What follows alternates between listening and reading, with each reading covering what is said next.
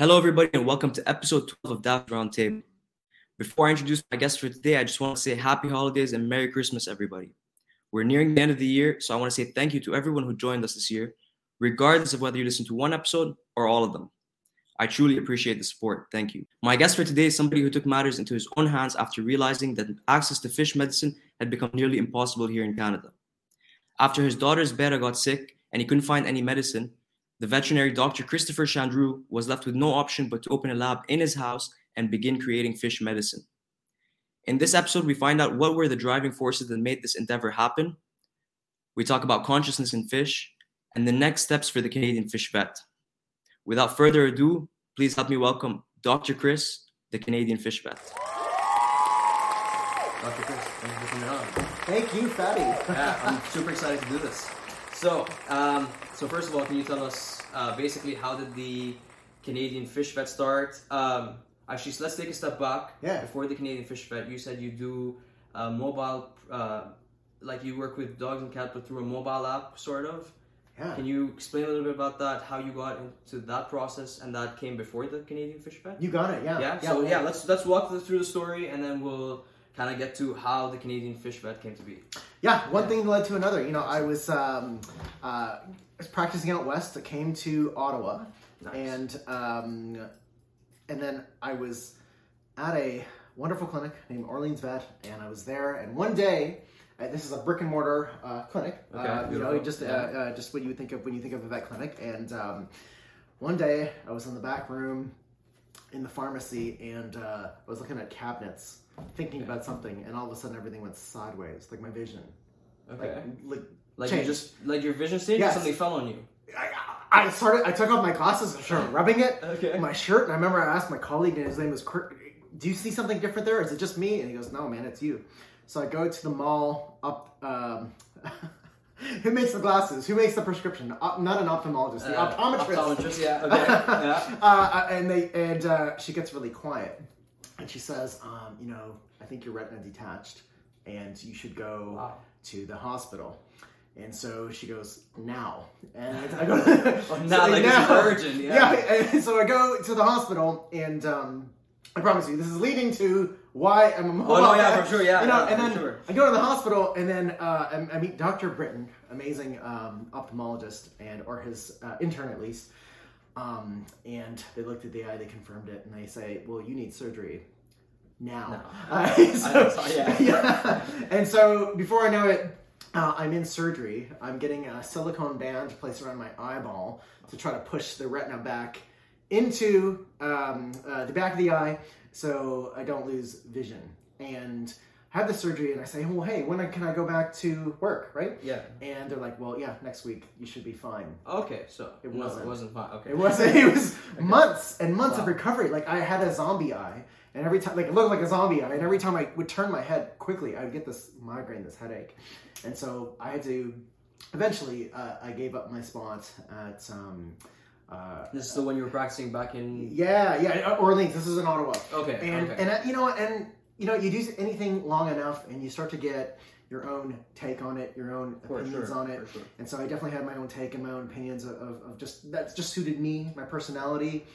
And for me, it was like become a mobile vet. And why do that?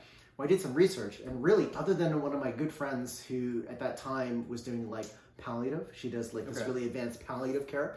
There wasn't anyone doing like medicine, problem solving, long term, sit down, connect, talk an hour with someone on one thing and be in their home, be a guest. History, right? That's right.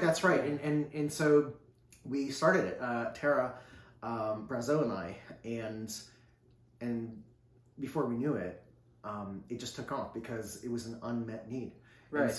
And so it was driving Miss Daisy. You know, I had a patch on my eye. I couldn't drive, and she was driving, and so we just started. So we started it because we needed a change, wanted something different, felt that there was a different way for us to involve ourselves in the veterinary industry as practitioners, and just made it our own. So the way it works is people go onto the app and say, take an appointment, and you drive to their house and you go meet their dog or cat, or have you done any other animals, or mostly dogs and cats? Yeah, mostly dogs and cats for the vet mobile. We've occasionally seen other species. We've done one tank side aquarium so far in Ottawa. And so they find us. They find us through YouTube. They find us through wherever, and or it's mostly through word of mouth. And they're like, I like that. I want that. It's easier. Yeah. For sure. So you are on YouTube for the mobile app? Yeah. But, when we started the first year, this is all before coronavirus, of course, we would bring camera gear and stuff with us, and we would video for some people what we were doing, and we would create stories. Because that's what we really felt. It was getting into people's lives, being a storyteller. Who is this companion in their lives, learning who they were. That's what I love about it. No, for sure. You're not waiting in line at the vet office, and as mentioned earlier, there's no stress on the animals, and you're meeting the people you're meeting the animal as the animal is, not in a stressful situation. Well, what it is? Like, you're a guest in someone's home. Yeah. So the way that you are is different. Your demeanor is different. Sure. You're truly you feel like a guest in their home. Okay. And so there's a way that you walk, there's a way that you move, there's a way that you talk as a guest. And I think that animals pick up on that. And so it's a very relaxed, natural way to access people and their pets and help them. Awesome. That's amazing. I love that. Okay. Yeah. And then so from there, you did that for a couple of years, and then you opened up the Canadian Fish Vets? Yeah, it's a story. We did it. We did it for 2-3 years. I mean, fish have come in and out of my life. I mean, if I have to define, I was thinking about it today. There was 4, I think, major defining things. We need to hear them. Okay. Yeah, from here, and then and there's some of them are like good, happy stories. Some of them are sad stories, but they're all good in that they've just led to what's happening right now with Canadian Fish Vet. I mean, I could start with like the most recent, which is like how it started. Canadian Fish Vet, how this whole thing got started. It's been a year in development and then just launched, and it's just like the mobile vet care. Yeah, it's the same thing. Like when we launched that, we didn't advertise, we didn't do anything. People found us, and it was word of mouth. It was a true unmet need. And this was about a year ago now? For the vet mobile, this is like going about 3.5 years now. Okay. And for the fish service that we have, same thing. We just put it out. Okay. And people found us. It was an unmet need. Perfect. An unmet need. And so we're just finding these niches where there's this mesh between people who really desire care for their companions, regardless of the species. People can have a relationship. Doesn't matter if you got scales. Doesn't matter if you're warm-blooded, cold-blooded. It doesn't matter. It doesn't matter. There's this like naturalized thing that happens between a person who cares and this companion that's in their life, and it's beautiful. It brings out humanity, like the truth of who we are. Right? Yeah, right? exactly. Yeah. And so with Canadian Fish Vet, I mean, that's how it started. It actually started with like just a very human story. So pandemic hit. So when was this? Last year? Last spring? Yeah, like March of... Last March. Something like that, yeah. What am I doing last March? So Canadian Fish Vet, very human story. It was like 2020. I'm thinking 2020, 2020, it's going to be, I had a vision issue. 2020 is going to be my year. Yes. All right? It's time. A good year. Yeah. Everything clarified. All of this turned out to be true, but not in the way that you were thinking. Oh my God. Not in the way I was thinking at all. So what am I doing? Pandemic's happening. We're hearing things through news. How do I know that coronavirus is going to be a real thing? And how long is it staying for? I started to get emails from my licensing body that was like, if you have any surgical masks, please consider donating them to your hospital. And this is before everything hit. So I was starting to get a feeling that it was getting big. It was getting big. This was, wow, okay. This was prior to any toilet paper disappearing. This was over before, so you kind of had like a hint that it was coming. 3 weeks. Wow. I clued into it about 3 weeks before things started to disappear. Okay. And what I started thinking was, if this happens, A, I have got a family that I want to take care of. For sure. My protocols, I need to figure stuff out. B, there are, for a fact, I know of patients I already know and have who are with my clinic that they need care. All these little kitty cats, all these dogs, they need care. And if care was to shut down, that for me wasn't acceptable, right? So what I did is started researching, Stayed up late at night, would figure out my protocols, figure out the front room, figure out disinfectants, figure out just all the PPE. We made the assumption that it would be. Yeah, he does that. I think he wants to be in he wants to be in the shot. Yes. Come on, Wesley. Here, I'll pick him up. Come on, big boy. Whoop. There we go. Okay. Wesley. Everybody Wesley. meet Wesley. Everybody meet Wesley, the who is actually a toy poodle, but with COVID hair. So yeah. A friend of mine, a client of mine, is going to help us groom him pretty soon. Yeah. Yeah, with COVID hair. He's a cool dude. And trim his nails. And so, like, this whole pandemic is happening, and ended up being the least of your worries. Of my worries. Okay. Least of my worries, right? Because what the traditional way to say it would be, I had unexpectedly joined the statistical ranks of a pandemic divorce. Okay. I don't even like using that word really, because it's just not. Sorry, it's not accurate to kind of like my feelings about it. But that happened. I'm sorry to hear that. You know what? It was just one of those things where, before you know it, so many things in your world, in your life, will change. You didn't expect it to. A lot of things about your future that were kind of written they evaporate. And all of a sudden, just a relationship had run its cycle. And by the way, when I talk about this, it's in no way, shape, or form am I referring to anything about my my ex, my children's mom. Yeah. But I will talk about because it leads to Canadian Fish Vet, the institution of divorce. Okay. What that is like, what that system is like. Yeah. It's not for normal people. And so that happened. So midway through all of this, I'm kind of like, this isn't me. This isn't for me. Separation, everyone has their own right to make autonomous choices, and that's okay. But the methodology that you go through, no. This is not good. So halfway through this, in the summertime, my daughter has a beta. And I got her this beta because I needed to distract her. They're doing good, and that's a whole other story. And then so we got this beta. It's this beautiful little platinum beta. This little fish. It's her pet. Okay. I didn't know it at the time, but he came with a little bit of an illness that blossomed into a larger illness, and so we needed to make him better.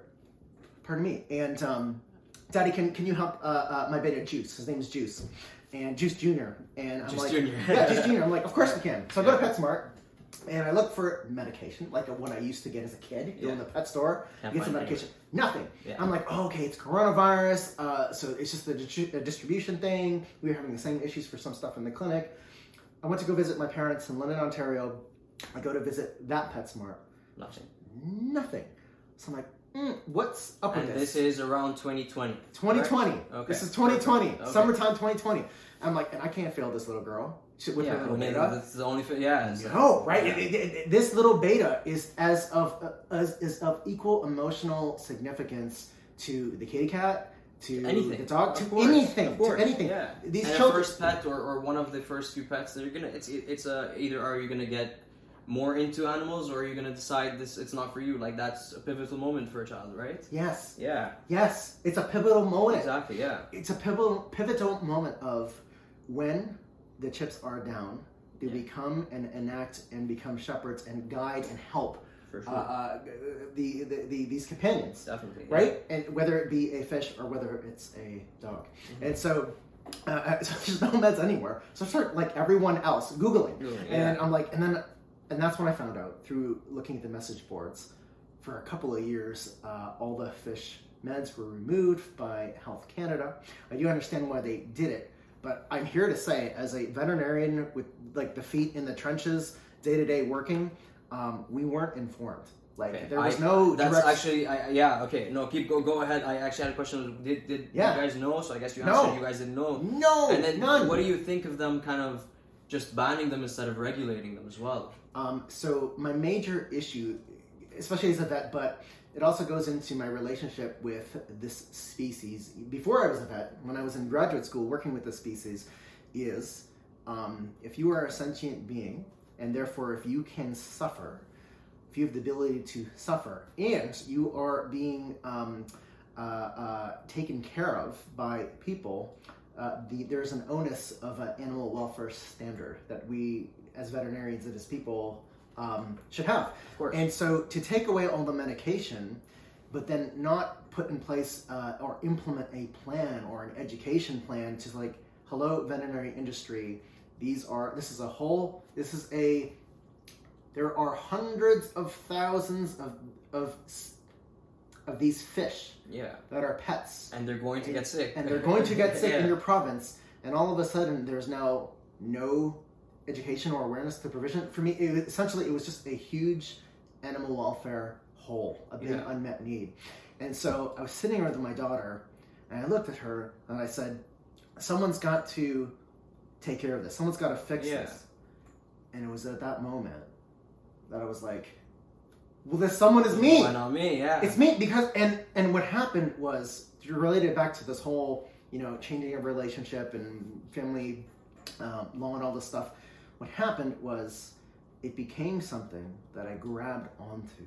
Because it became something that instead of insecurity, instead of divisiveness, instead of a lack, instead of destroying, crumbling, taking away, it was something of building and growth and creativity and wholeness. Yeah. And I needed that. Yeah. And so this whole Canadian fish vet started through this whole process of just needing to do this. And sometimes people ask, why is it free? Like, you go on the website and my analysis is free. It simply is a way of creating something that is abundant and real and different than my recent experience qualitatively. Like, however you want to think about it, whether it's like qualitatively, spiritually, whatever. It's just something that I could make to help. And it was a single phrase that would just make it would just like pain into purpose. So you got to put it somewhere. That's exactly it. That's very interesting. You got to put it somewhere, and again, like also making it free is probably getting you a lot more data than you would if you were charging, right? This is the truth. Yeah. I learn every single day. I'm getting such data of what's your water quality, what are your parameters, what are the common illnesses in this local area that we're seeing, what are the common species that are being kept. I don't think that data is, at least by like a veterinarian in this area, has been done. Probably not in any area. I don't think there has been, even before COVID and even before the regulations by Health Canada to remove the fish medication, there has still, I think, been a lack of care. Maybe because we had the medicines in store, there was nobody really taking their fish to the vets, or maybe it's just that idea that it's just a fish that it'll die and I'll get a new one. But there was always kind of a lack of not understanding, but maybe amount of people studying or wanting to study fish. Yes. And I'm sure that there's many reasons for that. One being you can't really touch them. You can't. Yes. You're viewing them from behind like an aquarium or in water. Yeah. So obviously that makes it a lot harder than dealing with dogs and cats. So what was your motivation to kind of, it is going to be me to do this? Okay, so, and are they deserving of animal welfare? You can value them many different ways, right? But my particular way is, if you have the ability to experience fear, psychological stress, or pain, then that's in my wheelhouse. That's something that I have the ability to engage and help. Sure. And where did that happen? Well, we're going back to the 90s now. We're going back to like 98, 99, and I was looking for something to do. I didn't know what I was going to do, so I hopped in my Mazda 323. It was the 90s, of course, so I had, I think, Smashing Pumpkins in the 5-CD disc player. That's amazing. Okay. Up the highway I went from my parents' house in London, Ontario, and ended up in Guelph. I ended up in this building, Animal and Poultry Science, and started looking at the walls of stuff to do, different professors you could work with and stuff like that. I just finished an undergrad degree. I didn't know what I was doing. And then it just so happened there was one guy, Rich Macchia. I saw his name. He did something on something about fish physiology, which I was interested in, and knocked on his door, and he happened to be there. Later did I know it was kind of rare to knock on his door. He was actually there. Yeah. And knocked on, and he was there, and he just happened to be looking for someone. I didn't have the best grades. I didn't have the best grades in the world back then, but we connected. You know, I was just this kid. Love of fish. Love of fish. I was just this kid. I showed up, Yeah. the right time, right place, and from there we entered into this very unique project, which was a discussion and research about the existence of pain, stress, and fear in fish in terms of sentience. Do they actually have consciousness, and do these states of consciousness, is it something that directs their behavior? Does it exist? And I have to tell you, trying to do this work in the late 90s, it's exactly what you said, Fatty. It was like, it's just a fish. Why would you even study that? Right, You know, I remember walking the halls and I would tell, Surrounded some person people you met, what I was doing, and some of them would like kind of smirk. They would be like, "What are you doing?" You're studying fish. Yeah, what are you doing? What is this? Why would you? What is the point of that? Why would you even do it? It isn't a legitimate focus to study. And then 3 years later, I couldn't. No matter how much I tried, I could not make a compelling argument of why a fish could not feel pain, could not experience stress, or could not reasonably be sentient. So you could not make an argument for why they are not? Yes. So you believe that they are? Yes. Perfect. Okay. And there's reasons for that. And those reasons dip into, there's an evolutionary part to this of what is a nervous system, what are the properties of a nervous system, how does a nervous system function, at least in mammals. There is a behavioral component, there is a neurochemical component, and bringing all of this information together, I felt the arguments were really compelling. It is now 2021. I haven't seen anyone to this day produce any real work that has proven it otherwise. People have tried, and it's quite easy to pick apart those arguments. Quite easy. There's no data. Somebody I think it was in the UK, just announced that they have officially proven, I think it was octopuses and crabs, and all of that are indeed sentient. One of my clients told me about that today. Yeah, so there you go. So they're struggling to prove that they're not. You know what we call that? We call that convergent evolution. So as mammals, we have a neocortex. We, for various reasons, believe it's the thalamocortical system where consciousness is experienced or generated. But with convergent evolution, what that means is that even though your brain isn't exactly formed like a person's brain, is not the function. If consciousness is part of the inherent function of that part of the nervous system, then could it not show up in other ways for the same function? In the same ways, convergent evolution. And that's very interesting. Yeah, and some of us would say, yes, it makes sense. Long story short, some of us believe that consciousness, in fact, is evolutionary, very old. Has been around for a long time. Way longer than humans. Way longer than people. It doesn't, and people are just like, you could call it like the peak. But it doesn't mean that it wasn't there in different forms, shapes, complexities before humans hit this stage. It's a very, what I would call, anthropocentric way of viewing things, to believe that only humans could be conscious and nobody else. For sure. Nothing else, Yeah. Something to do with power as well, right? Like if we believe we're the only one that are conscious, we could put all these animals as below us. Or very convenient to do that. Exactly. That's exactly what it is. Yeah. Okay. Yeah, I see that. All right. So in that case, back to the Canadian fish vet story. So, so you told your daughter, "I'm going to be the one to do this." Yeah. And where did it go from there? All right. So now there's no medication. So it's like. I was making sure it wasn't So now there's no medication. There's no medication anywhere. And so it's like, well, how do we fix that? And so I'm like, okay, well, we gotta make a lab. We gotta figure out how to do this.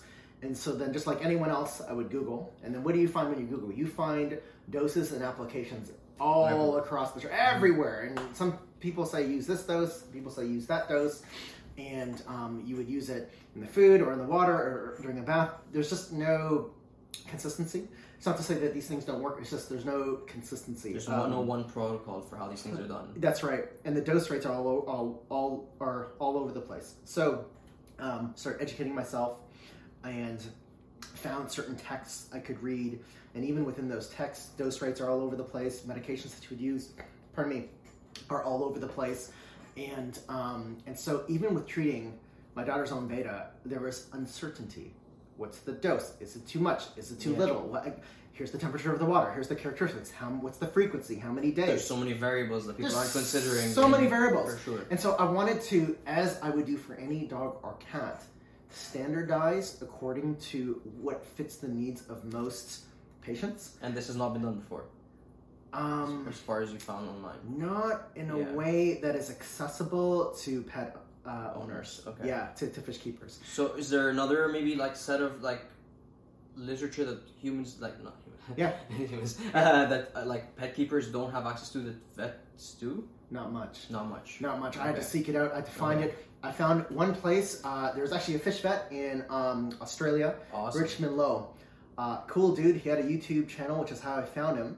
Okay. And then I called him up, and he constructed a lecture for a couple hours for me and Tara. Tara's a registered vet technician who is essential in building 100X Vet, like the mobile and Canadian Fish Vet. It's called, sorry, what was the name of the? 100X Vet. Yeah, we just probably said that. So 100X Vet if you're not aware. Yeah.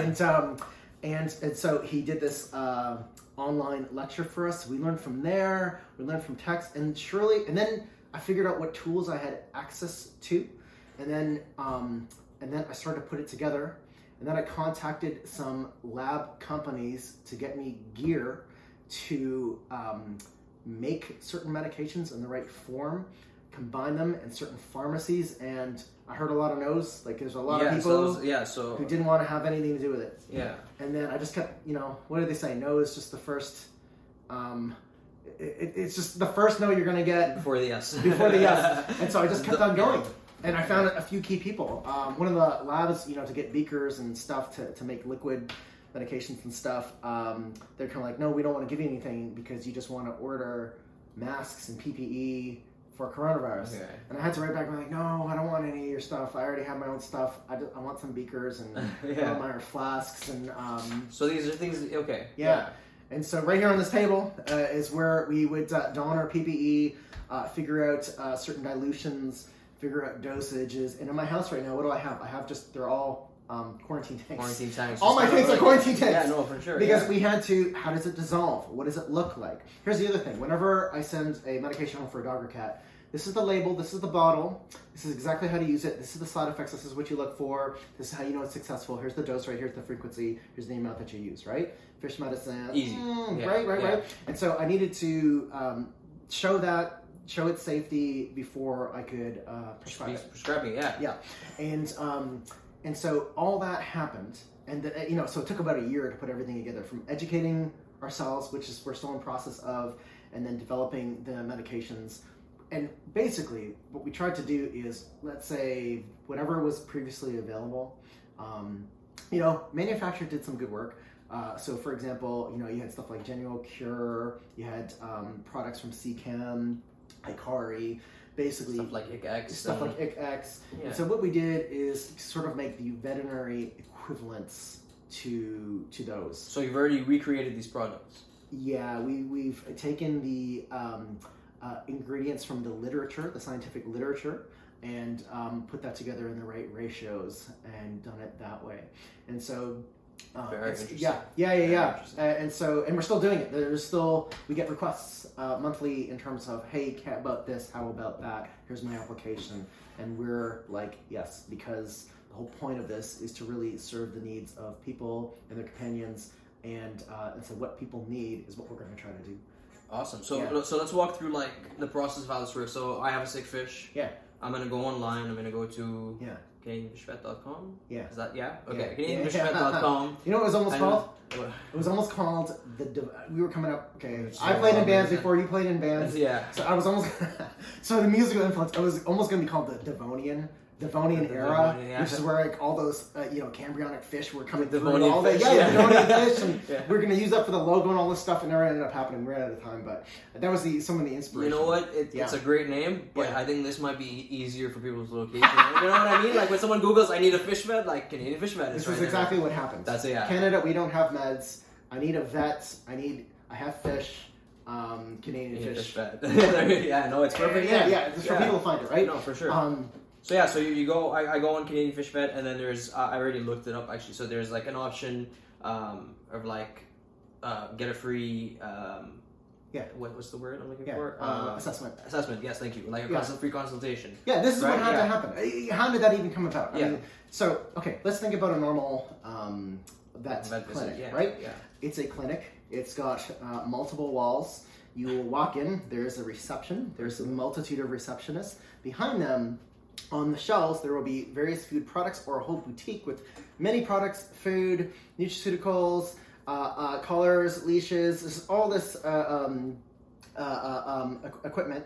There's a weigh scale. Then you're going to go to the back. There's a gigantic pharmacy for dogs and cats. Heartworm medication, tick medications, antibiotics, anti-inflammatories, analgesics, all of these things. Then you're going to go back. There's a surgery ward. There are multiple exam rooms. You've got kennel staff. You've got registered vet technicians. You have veterinarians.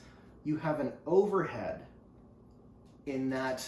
Let's just call it a business. So this is think about a vet clinic in terms of a business. It right? is a business. Let's just talk about it that way. Sure, yeah. You have an overhead. That means that there's a certain cost that has to happen for an exam, and there's a certain cost that needs to be there for medication, food, all these things. These things were designed for dogs and cats. This structure was not designed for aquarium fish. And so the standard procedure of having a fish seen by a vet, and then the structure around that fish in terms of how do I keep my doors open? How do I pay all my staff? How do I pay my stuff? It wasn't built for a fish, right? And so the whole thing with medication being banned, and then that's not being told. The other part of it was like, well, even if we did find out, the education isn't there unless you're really motivated to find and develop it. To look at it, yeah. And then the cost structure, if you're gonna, for what's my cost structure? I think I'm $97.50 for a dog or cat to see them, and that doesn't include the mobile fee. And Is that per hour? I'm there for between an hour and 90 minutes, yeah. And then, which I mean, that's a really good. I mean, yeah. If you go into a vet clinic, you're paying at least $400, $300 just for him to say hi. Yeah. For my style, yeah. it's definitely an in-depth problem-solving Yeah. discussion that's emotionally intelligent. It's very emotionally intelligent. And so for fish, it's like, well, how do we provide vet care for this species where you can't bring your tank? Yeah. Bringing a fish into a clinic is just like bringing any stressed pet, dog or cat into. They don't want to go into the carrier. It's not their choice. They don't want a car ride. They don't want a waiting room. And for fish, their oxygen supply is running lower. I was just gonna say, and the parameters are changing, right? The ammonia is going up. Ammonia is going up and up and up. the longer you're Everything's keeping it. changing. Yeah. So Sure. the act of the visit itself, for a sick It's patient, useless. it is absolutely putting a type of stress on them, both environmentally, physiologically, that makes it worse for your patient. So it doesn't work out for a normal clinic financially, and it doesn't work for the pet. So how to solve it? Yeah. The solution was to meet the fish keeper in the middle. Right. And what I mean by that is we developed. So then coronavirus. Okay, one more piece of the story. Coronavirus happened. What happened with coronavirus was, for the very first time since the inception of vet medicine in North America, our licensing bodies finally legalized and authorized telemedicine, in which you could prescribe if you have a reasonable, what's called a vet-client-pet relationship. And what that means is, if I have a dialogue and data an understanding, a true understanding of what's in a pet's best interest and what the diagnosis is, I can really reasonably prescribe. So that was actually another question I had for you. So you are allowed to be doing it, like you are allowed to illegally prescribe medicine to fish. If it wasn't for the changes through coronavirus, then it wouldn't have been it wouldn't be possible. Okay. And so all these changes happened. So Natty wants her beta to be better. Coronavirus happens, changes stuff in the industry, and I'm coming together with like all this stuff that I have to turn into something else. I gotta turn all this turmoil into something very creative. Yeah. And then there it is. And then now to make it financially work for people, it's like I need the fish keeper to meet me in the middle. And what that means is I need them to pull on the rope. And what that means is the system, we have to think about an algorithm of what do we need to hear from someone and see from someone for me to very in a very efficient way to come up with a reasonable differential diagnosis for their pet fish. And so we developed this form, almost like a survey system, where they can go through, give all the information, upload images and video, and go through a set of history and questions that allow me very quickly to figure out, is this person experienced or not? Do they know how to test their water or not? So is it an environmental problem? Yeah. They got all that stuff down. A lot of people have all that stuff down. Is there a description, a clinical description that's showing up that's one of the big three, one of the big four categories? Okay. Yeah, and then very quickly through that, being able to, so what do I do for dogs and cats? Then I write down my differentials, then I write down a reasonable plan. I had to think in my brain what all these reasonable plans were ahead of time and been able to have a system where instead of rewriting the book every single time, which is what we do for dogs and cats, have that knowledge so I can like drag. It's this, drop, this, and this. slide. It's gonna be this is your solution. Yes. Okay. And the awesome thing about it then is the price point. Right now it's free. For personal reasons, I just wanted it to be, and then it's good research, and I get to learn a lot more. Exactly, you're collecting data. Yeah. And so it's now not a dog and cat overhead. It is something specific for the fish industry, and I feel it works, and it does work because we we receive cases daily. Daily. Right now, awesome. So are you? No advertising. It just spread through It just spread through people like you, Fatty, and who were just like, "Oh, you're doing that." One of the first people I talked to was at actually Canada PetSmart, and they were there, and there's a cool guy there named Zach, and he was like, "Yeah, we need this." Yeah. And someone's got to do it. So and I think yes. Yeah, all word of mouth. Okay, that's very awesome. Yeah, I know that we at Critter Jungle have also been sending people your way, so hopefully that's been helping as well. I really like Critter Jungle. Awesome. it's a great place to be for sure. Yeah. So then, before we continue on to the questions, how can the community help you? How can fish keepers help you make these medicines more accessible for us? Do you need more people to be reaching out to you and sending you their pets? Do you need how can the community help you? Okay, it's been so, okay, here's another thing. Okay. Right now, there's kind of a vet shortage. There's not enough vets per pet to go around. Wow. And so many of us are, as Gordon Ramsay would say, on Kitchen Nightmares, in the shit. Yeah. We're in the shit. Awesome. I can see that. Yeah. You're a busy man. Yeah, right? For sure. Yeah. Right? I mean, you called me, right? You texted me, and you were on my mind. No, for sure. And how long did I take to get back to you? Yeah, for sure. It took 2-3 weeks for us to schedule this. I didn't forget about you. I don't doubt it. I had to resurface because the amount of incoming right now it's intense. No, I don't doubt it. I can see it. I can see it in even for sure. Yeah. And so what it means is that my goal for Canadian Fish Vet would fast turnaround, but now I'm 3-4 days, which is too slow for me. Okay. For fish, and I think that so how can I help better? I know that I want to actually, right now, the whole Canadian Fish Vet, it's me and a technician, and we're doing everything ourselves, and so we need help. There's one guy already who, I need people involved in different places in it to help grow it and make it very useful. Yeah. Because it's 2 people doing it, and I need people to help grow it. So that's one major thing.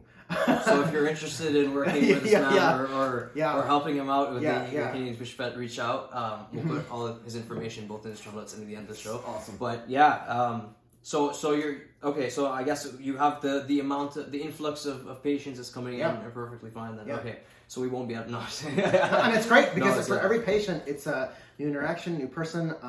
People are giving great feedback and data too. Hey, I did this. My ammonia or nitrite levels went up this, meaning that, we thought that medication maybe wouldn't have affected the nitrifying bacteria, but maybe it did in this scenario. But then you look at the literature, and this shouldn't. This is homegrown data. This is like building a database, problem solving. Yeah.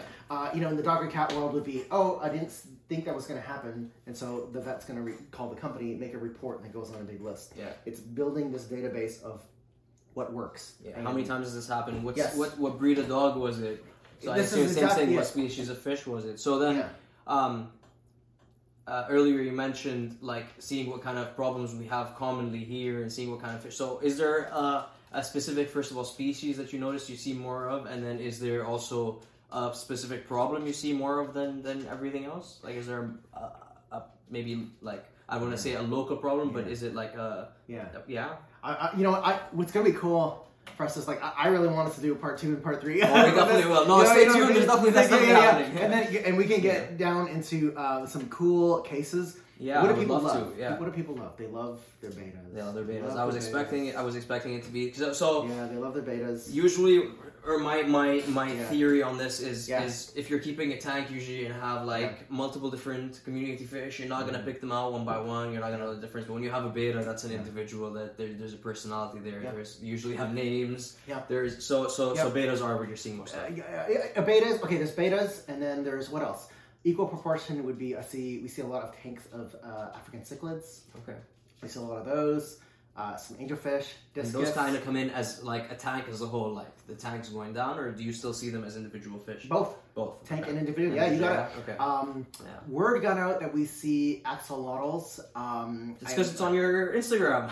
yeah, it's on the Instagram. It's on the Instagram, and so that's a work in progress for me. It's the same thing. I'm learning it, doing it. How medications work, and so is it something you were axolotls? Yeah, unintentionally. Okay, but here it is. There it is. Who's going to do it? Yeah, who's going to do it? Someone's got to do it, right? Awesome. And so I can give you my 2 cents on that after the episode. Yes, please. Yeah. What else? And then tetras, guppies, all species, Corydoras. All species kind of represented, actually. You ever see killifish? No. I'm not going to be the first person where you see killifish. Yeah. I think we've had one shrimp, and then like a Neocaridina or like an Amano shrimp.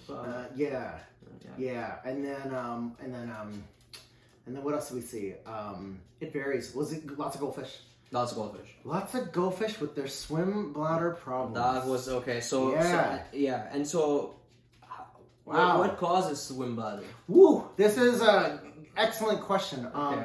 It's multifactorial. I'll give you an example. Okay, here's the analogy for dogs and cats, right? Swim bladder for fish effectively affects their mobility, right? Right. Where they are in the vertical column, how they swim.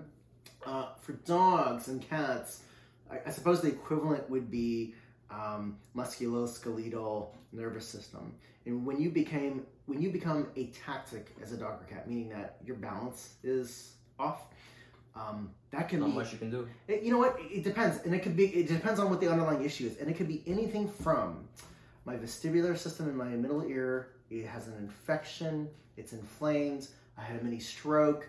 I've got something compressing my spinal cord and my back.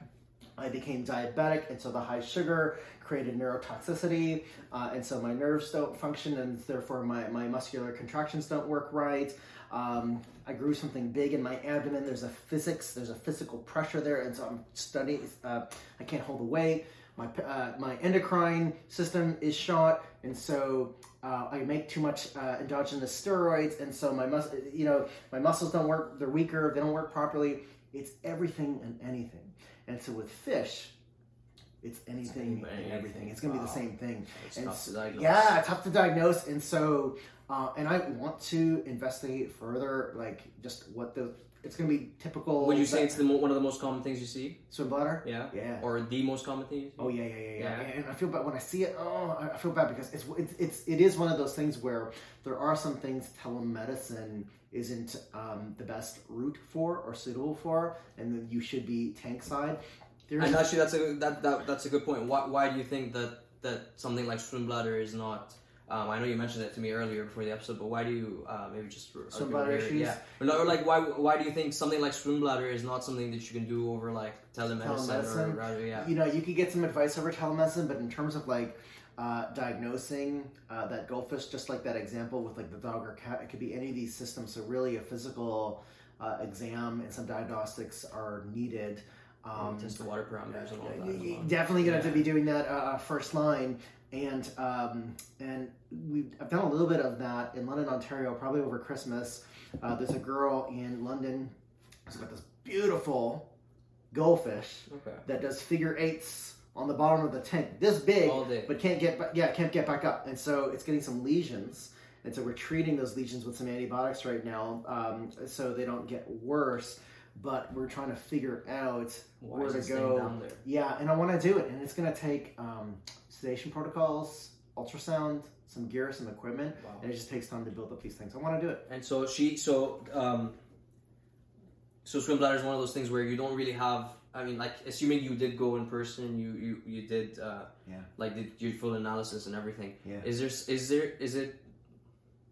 there a cure for it, or is it just one of those things where unfortunately the fish is probably going to pass away eventually? It depends. Yeah, Depends so on there is okay. Yeah, you know what? And here's the thing. The outcome is one thing, but whenever you're faced, this is true with dogs, cats, fish, whatever the species, in that moment when that illness occurs, this is that opportunity to become that pet's advocate, and you step up to it and you be like, I don't know what that outcome's going to be, but I'm here to take care of you. And so that means I'm going to be your advocate. I'm going to ask questions. I'm going to investigate. Sure. I'm going to get some opinions, regardless of where it goes. And so that's the same thing with these guys. You know, regardless of what the outcome is going to be, I want to try. Yeah. Awesome. Yeah. No, that's very, very cool. I love that. Okay. So we are about 45 minutes, which is where I like to keep my episodes. Yes. But I do have a few more questions for you before we end it up here. And then I'm going to start with what probably should be the last question, but will you be down to do a part 2 with me? Oh my God, absolutely! Part 2. Okay, we got some great origin story stuff, Marvel style. Yeah, exactly. Yeah, the original story, and then maybe next time we can get into more of the consciousness in fish. Yes. We talk about what that's awesome. all about. I think, you know, if there's some cool data and research on fish that when you find out about it, you're probably not going to look at them the same way. But fish keepers maybe already look at their fish that way. Right. But I got to tell you, there's certain things that I learned that made me look at them differently. Yeah, no, I would love to hear them, and I'd love to get into a conversation over that as well. And then maybe, as you mentioned, kind of deep dive into some of those more serious cases and kind of see like deep dive into cases. Get more of that information out there, right? Yeah, awesome. You got it. Okay, so a couple more questions. Yes. We already asked you what is the most common problem you're seeing. Yeah. Now, is it? We said it was a swim bladder. That is an internal issue, correct? Oh yeah. Okay, so swim bladder, a lot of fin rot, especially with betas. Okay. Anything with beautiful flowing long fins. I see that a lot of it. Yeah. And like, sorry, not see it. Yeah. I hear it a lot when people come in to ask us like, "Oh, what's going on?" or like whatever, and they show me a picture. And it's you know what I've seen a lot of? Long flowing fins. Yes, long. You know what I've seen a lot of? What is that? Calaminus worms. The red worms stick with the butt. Okay, and a lot. Okay, and those are like internal parasites, correct? Yeah. Okay, and how? They're stubborn. How do you locate something like that just based off of? Let's say I'm walking into a pet store. Is there any way for me to locate these calamus worms or any internal parasites just by looking at a fish? Yeah, when it's bad. When it's bad, you can see it just kind of physically. You can see it physically. You literally see these little red. Worms sticking out their butt, and I surprisingly see a lot of it. I say surprising. It's just I didn't know what I was going to see. Yeah, no, for sure. It's a lot. And a lot of some of the standard medications to treat that, for example, levamisole, It's hard. I can get it. It's harder to get. The shelf life is so. It's got to be stored a certain way. We're still working on it, but I have alternatives, and we're working through those alternatives. Awesome. But these are stubborn worms that I believe have a certain degree of resistance to some common meds that I think they've been used for a while. So we're working through those protocols, getting feedback from people. Very cool. Pardon me, with those worms. So saw a lot of those. Okay. You know what's interesting? Dogs and cats, puppies and kittens. What's common when you get them? They get dewormed. Yeah. They get So one of the dewormed. first thing you do. First things that we do. And So why don't we deworm our fish? yes, there is a philosophy to that. You're going to hear people in different lanes about that. Like, I will use meds. I don't like to use them. But I got to tell you, in the dog or cat world, commonplace, It's the easy peasy. It's the standard. And I'll tell you, it's becoming more and more common in the reptile world as well. People are Is it? going to, yeah. So from my understanding, not captive bred animals, Yeah. but a lot more people are opting to deworm their wild caught animals as soon as they bring them in. Yeah. And I mean, you're seeing the benefits, like mountain horn dragon, something I was telling you about earlier. Yes. The mother to the babies that I have. That sounded so wrong. Wrong or right? Well, so the female was originally wild caught, came into the store. She laid the eggs, so she was gravid from the wild, Yeah. and then I believe she passed away almost immediately after that. So that's probably the stress of just coming in gravid and all of that. Yeah.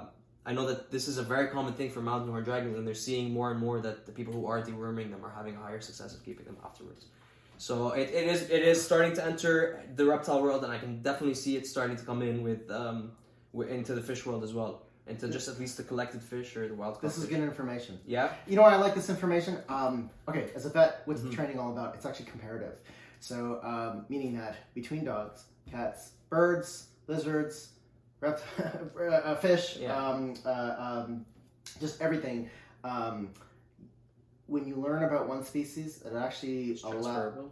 it allows you to make certain comparisons. It's Right. it's a very much comparative. And I feel like approach. reptiles are probably dosage-wise would probably be closer to fish because of the smaller body sizes. I cannot believe. Okay, fish was bad enough not finding information, but there is a bit because fish are farmed through aquaculture. Right. So there are aquaculture And vets the hobby has been around for much longer Hobby's as well. been around. Yeah. Reptiles. I get a little Zero. eyelash crested gecko upstairs. He had a bad shed. There was a lesion under his arm.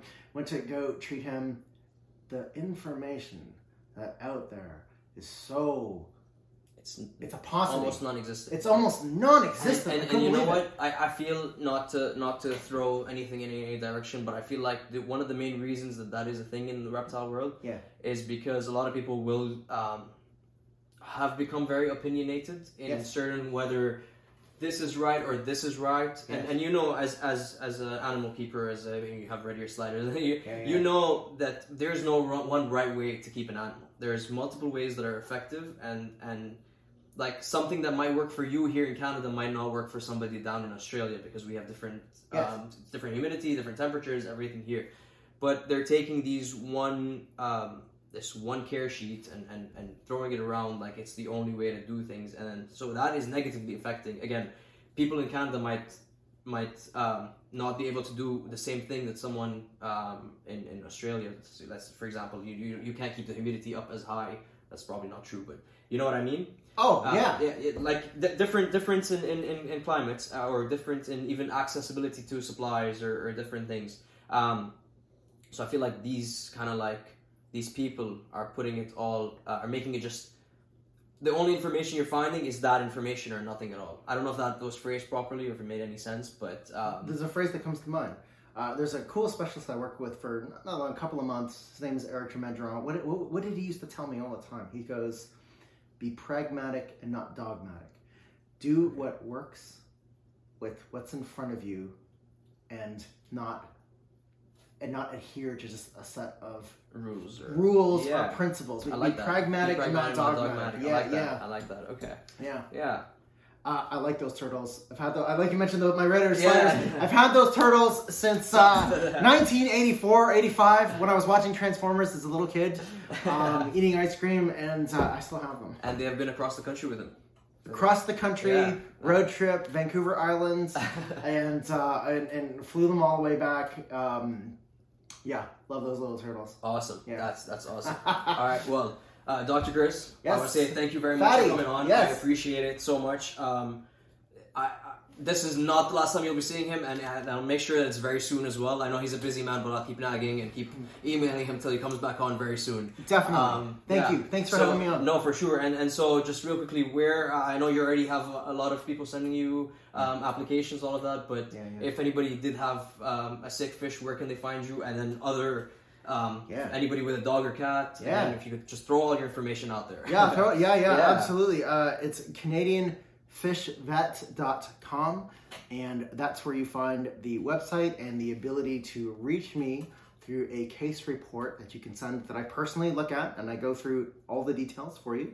And then my mobile clinic is the 100X Vet in Ottawa, and we're driving out every day. We've got some amazing RVTs in the city, and a fantastic advocate on the phone named Diane. We've got a lot of good people working with us. That's awesome. Yeah. That's awesome. Well, I'll definitely be sending people your way, and I'll have the 100X app and the Canadian Fish Vet information all in the show notes. Thank you all for listening, and we will see you next week.